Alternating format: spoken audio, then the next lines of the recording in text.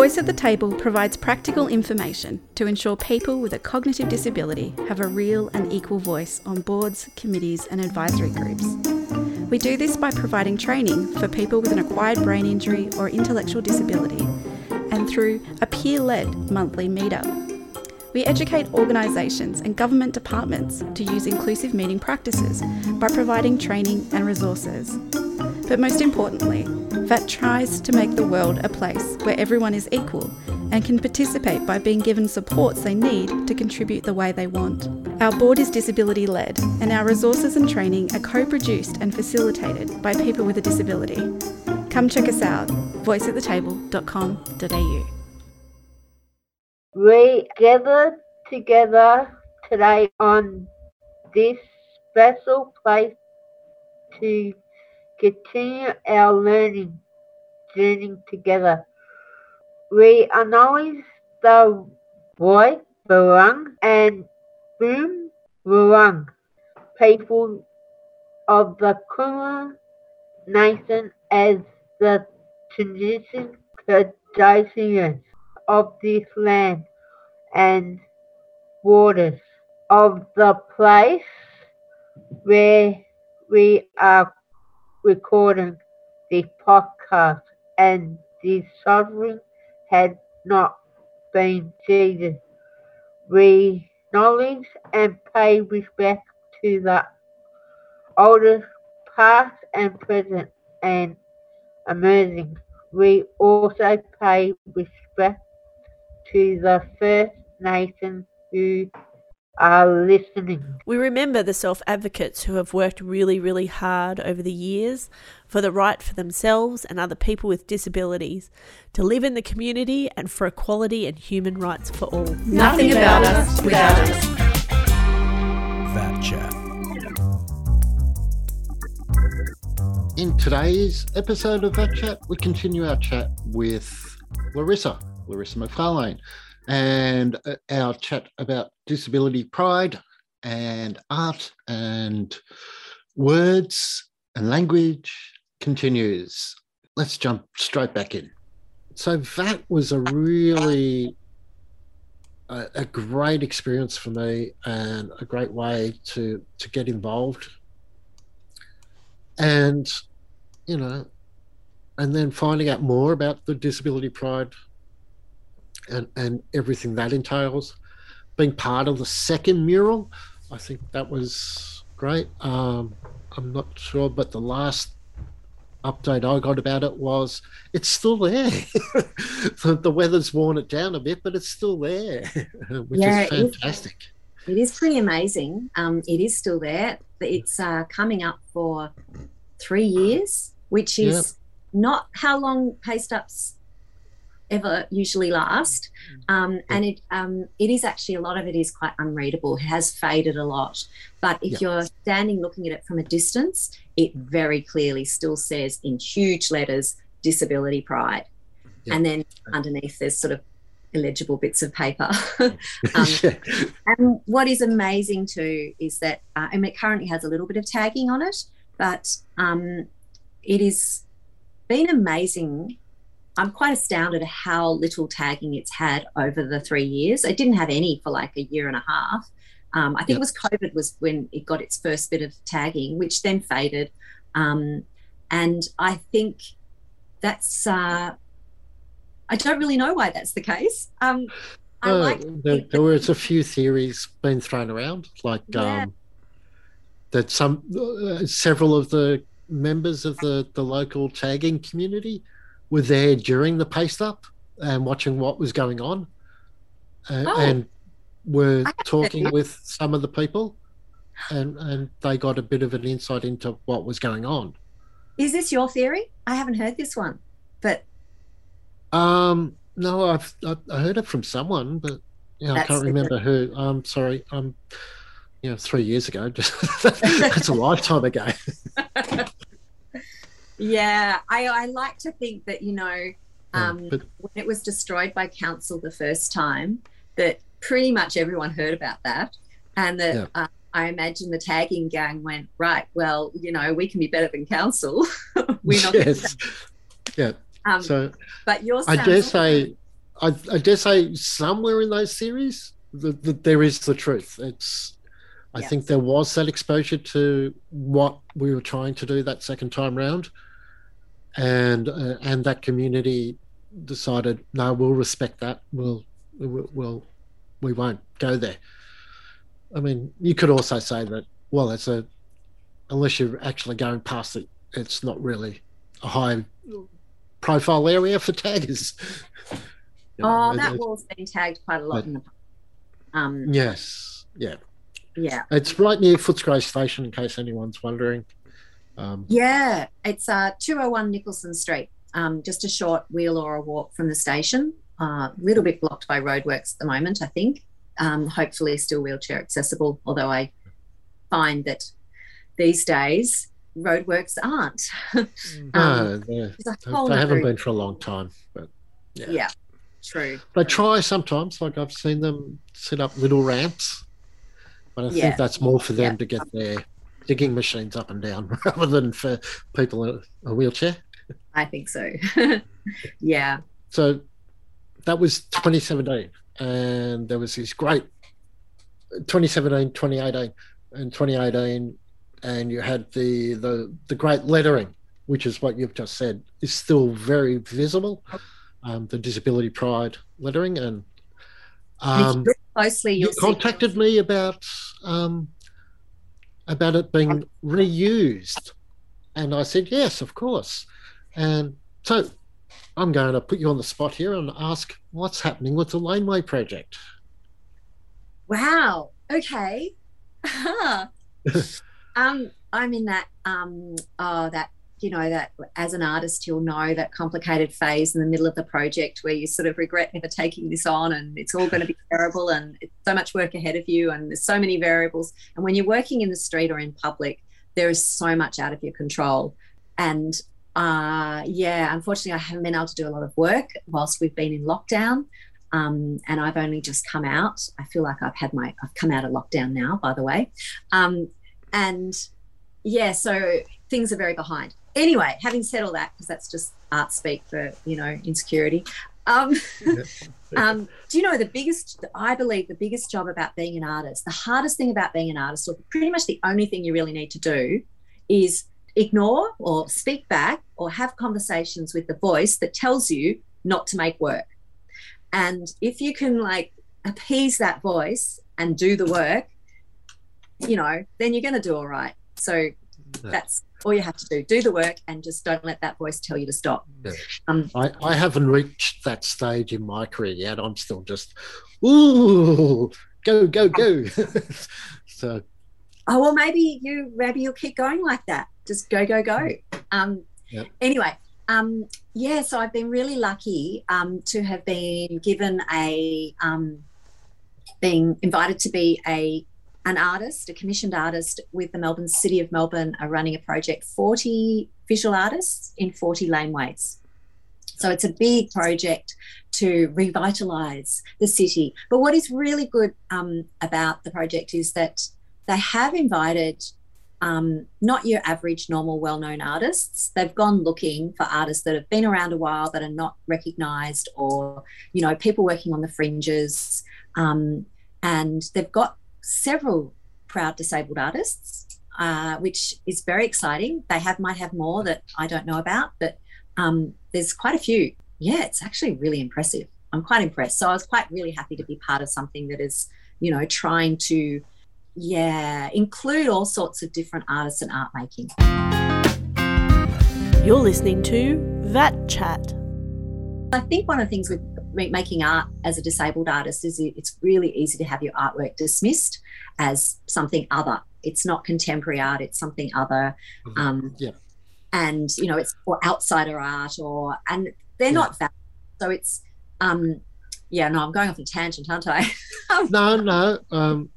I was hoping you would go this way, because I've been trying to work this bit out and give it proper shape to battle with.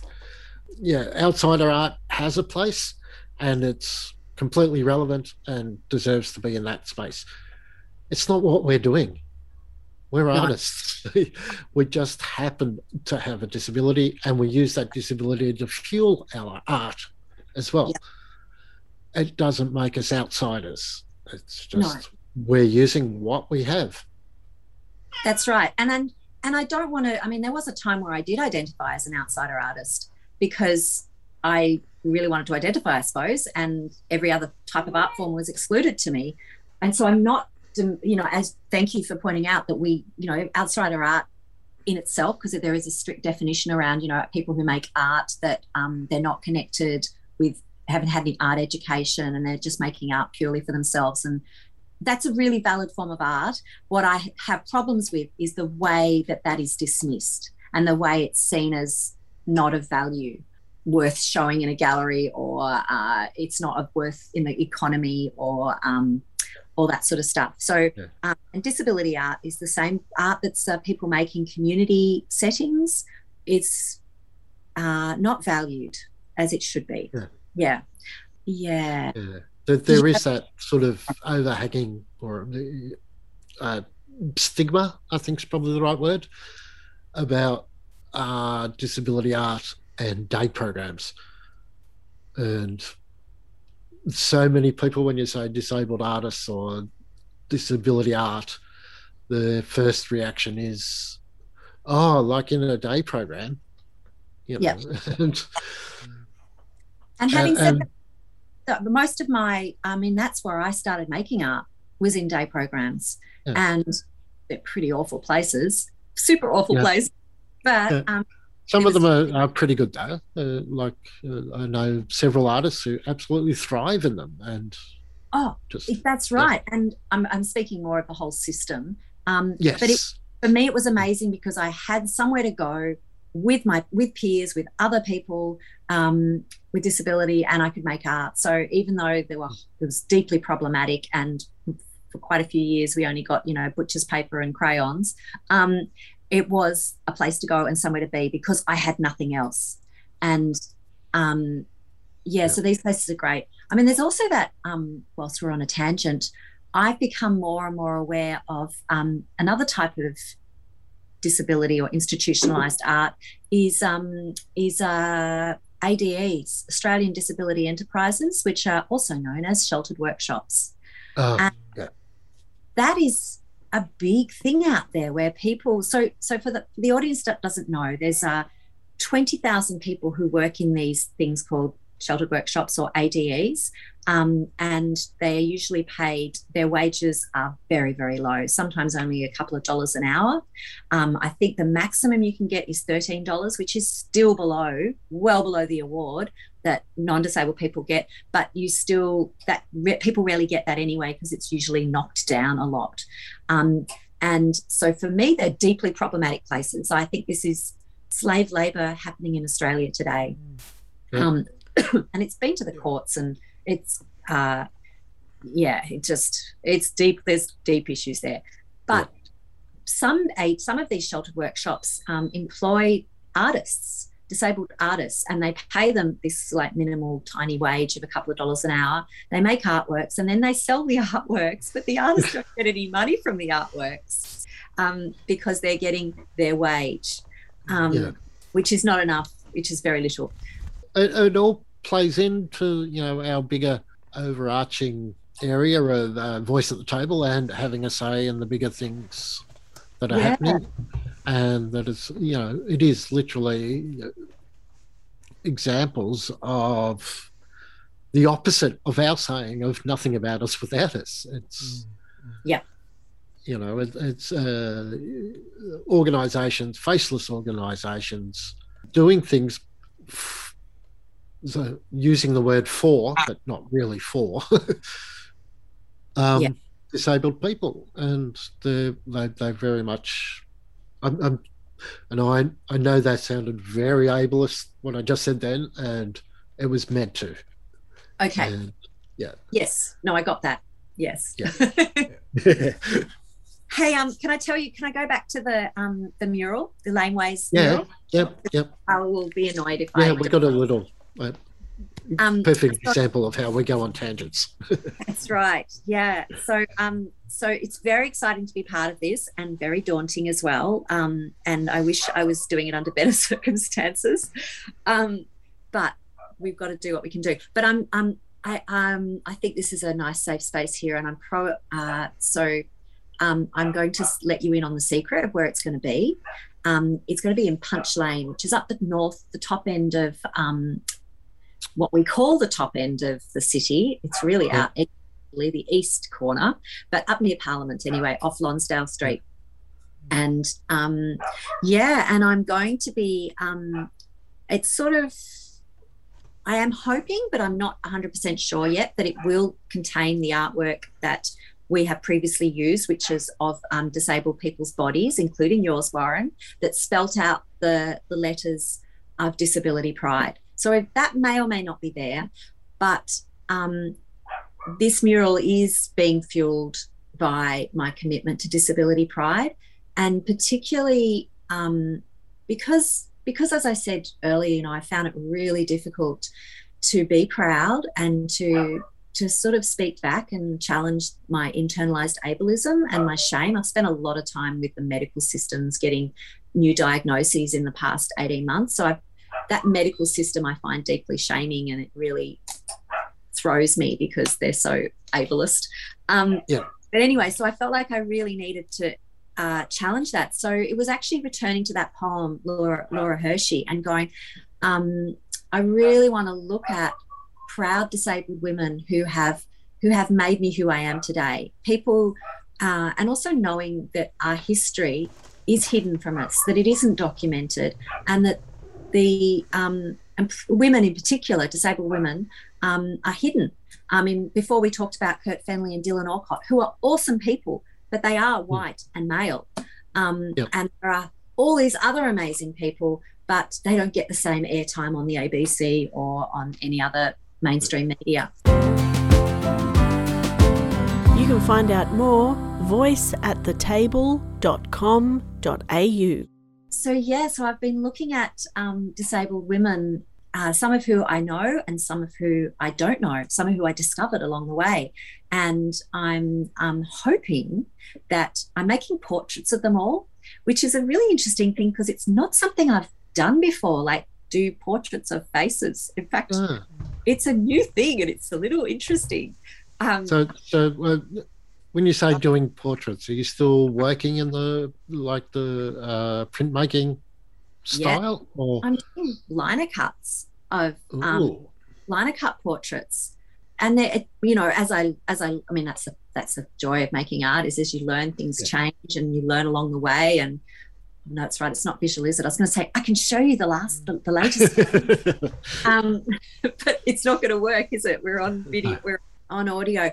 Yeah, so some, there's people like Stella Young who is well known to Australians. She really cracked, like Kurt and Dylan have done, she really cracked the sort of mainstream market and got her face everywhere. And that's why I loved her so much, because she was everywhere. And that meant so much to me as, just personally to me, knowing this woman who I didn't know very well at all, but she had my back. She was there saying, I'm a proud disabled woman. And I was like, yeah, she's speaking for me and I'm going to use her strength. So one of her greatest qualities, I think, was pushing back against that pity medical model. We're doing this for you thinking. And she's saying, no, you're not doing it for me. You're doing it for you. And I do things for me. Yeah. Actually, it's reminding me of a line in the poem that, because there's the last paragraph of the poem that really speaks to me. It's, remember, you weren't the one who made you ashamed. And so many people with disability, I think, and I know I carry around this shame of like, shall I identify, because I'm going to experience being looked at differently and then I'll be embarrassed and there's shame there. But we aren't the ones that have made ourselves ashamed. Like, we experience the shame, but the shame comes from society. Society is ashamed and afraid of disability. And so we end up experiencing that. Yeah, I was thinking along the lines of where I live now, a very multicultural area, and that shaming of disabled people is very prevalent, and it's, you know, the family member doesn't even recognise that they have a brother or sister with a disability. Yeah. It's heartbreaking. Yeah. And it's just a failure. You know, that's why we need to have more conversations, because it's a failure to recognise that disability is part of life. Like, it's part of all of our lives. Whether you're non-disabled at the moment, you know, 90% of people are going to experience disability in their lifetime or care for somebody with a disability. That is a lot of us. And it's not something that happens to somebody else and it's over there. It actually happens to all of us all the time. I mean, you're wearing glasses. Whilst we don't call that a disability anymore. It's you know, there are ways around. I had that argument with NDIS just the other day during my planning meeting, because I actually wear glasses because of my brain injury. Exactly. My eyes themselves are fine. So there's no like normal sort of aging or anything like that. The eyes are actually really good. It's the processing unit in the back, and the glasses I get are lopsided, so one side stronger than the other, to alter that so I can see straight. Doesn't always work. And I said, but if I don't get the glasses paid for, I can't. You know, it's like saying to someone, oh, yeah, we recognise that your disability is there, but the wheelchair is not going to get funded because, well, you can get that funded elsewhere. That's I had that argument about well, show me where I can get my glasses paid for by someone else, and I'll go to them. Yeah, I think that's a whole another version of ableism that the NDIS enacts upon us. And that idea that some disability is medical and some is disability and some is medical. Like, I really still don't understand the difference, which makes it really hard to navigate the NDIS if you just can't understand a basic thing like, oh, this isn't a disability, this is a medical thing. Like, what? Yeah. It's ridiculous. And on a side note, I did have luck with getting glasses, by the way. It's one of the few things I have managed to do on the NDIS. I'm not wearing them, and I should be. I do have faith that you can do. Well, I got the one planner, like the previous planner last year. Yes, no worries. It's in your file that, you know, you have low vision issues due to your brain injury, and it says it right there in the file. So that makes complete sense. And then 1 year later, they're saying, oh, no, we don't fund glasses. Once again, it's that ableism. And I think there's also that whole inherent flaw within the NDIS. And it's that letter I, insurance.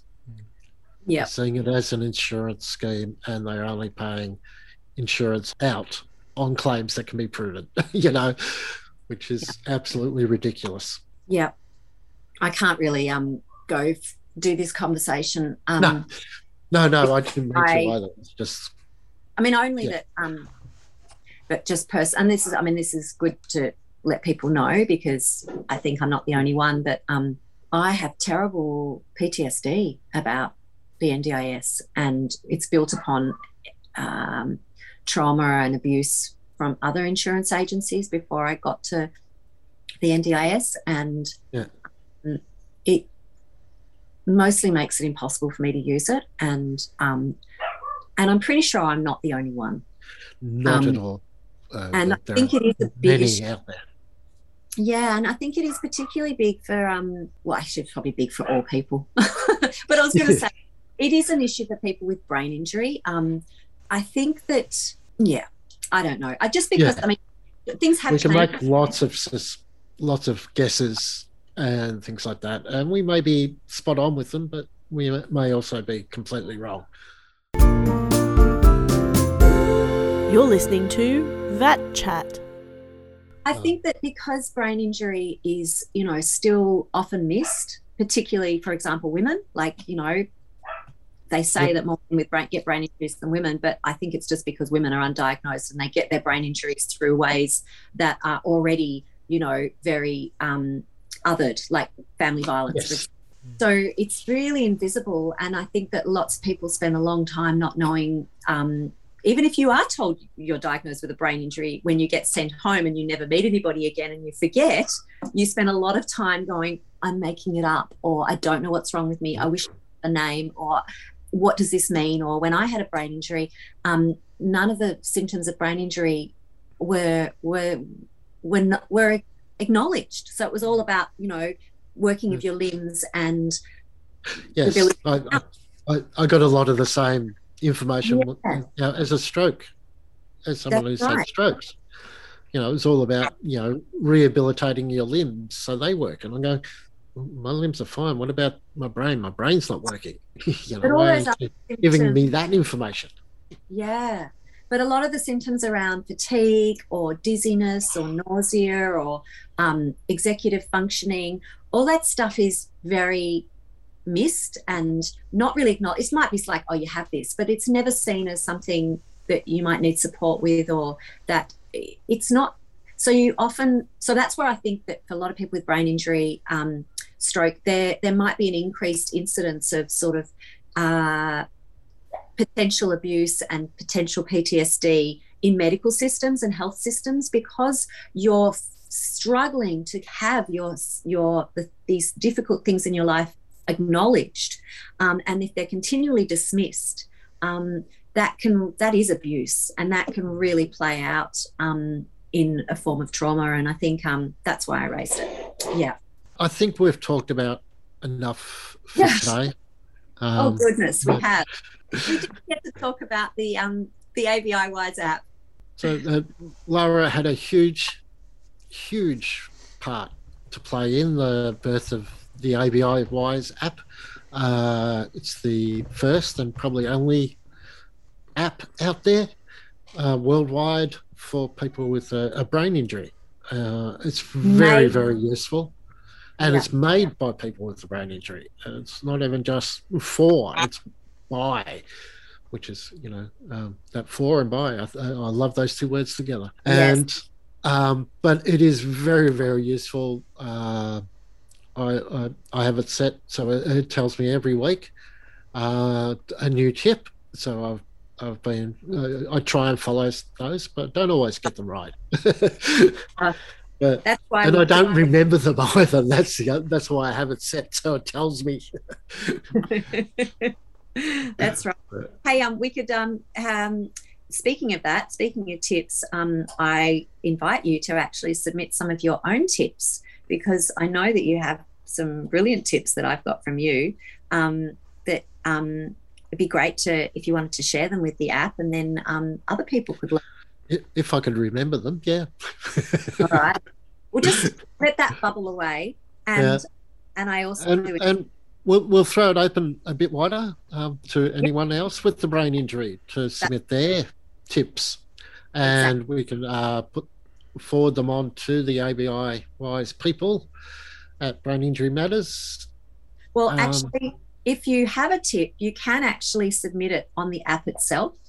Yep. So there is a button where you can, of course, people are welcome to send them to the Voice of the Table or the podcast, but they can also send them to Brain Injury Matters, or do it on the app itself. Yeah. Yep. It's probably easiest to do it on the app itself. It's just there. You don't have to think about who to send it to. You just do it. Yeah. Yeah. I think we've covered everything. As usual, it's been an absolute pleasure to sit here and chat with you and hear your wisdom and your passion for art and disability pride, and for the ongoing internal ableism fight that we all undertake. Thank you so much, Larissa. Thank you. Thank you so much, Warren. A great chat, and always so lovely to talk to you. Nothing about us without us. That chat. Welcome to Justin's Joke. What did the green grape say to the purple grape? Breathe, you fool! Breathe! Thanks to all the VatChat team who contributed today. Our presenter and producer Warren Lorem. Our audio editor and composer Dan Sullivan.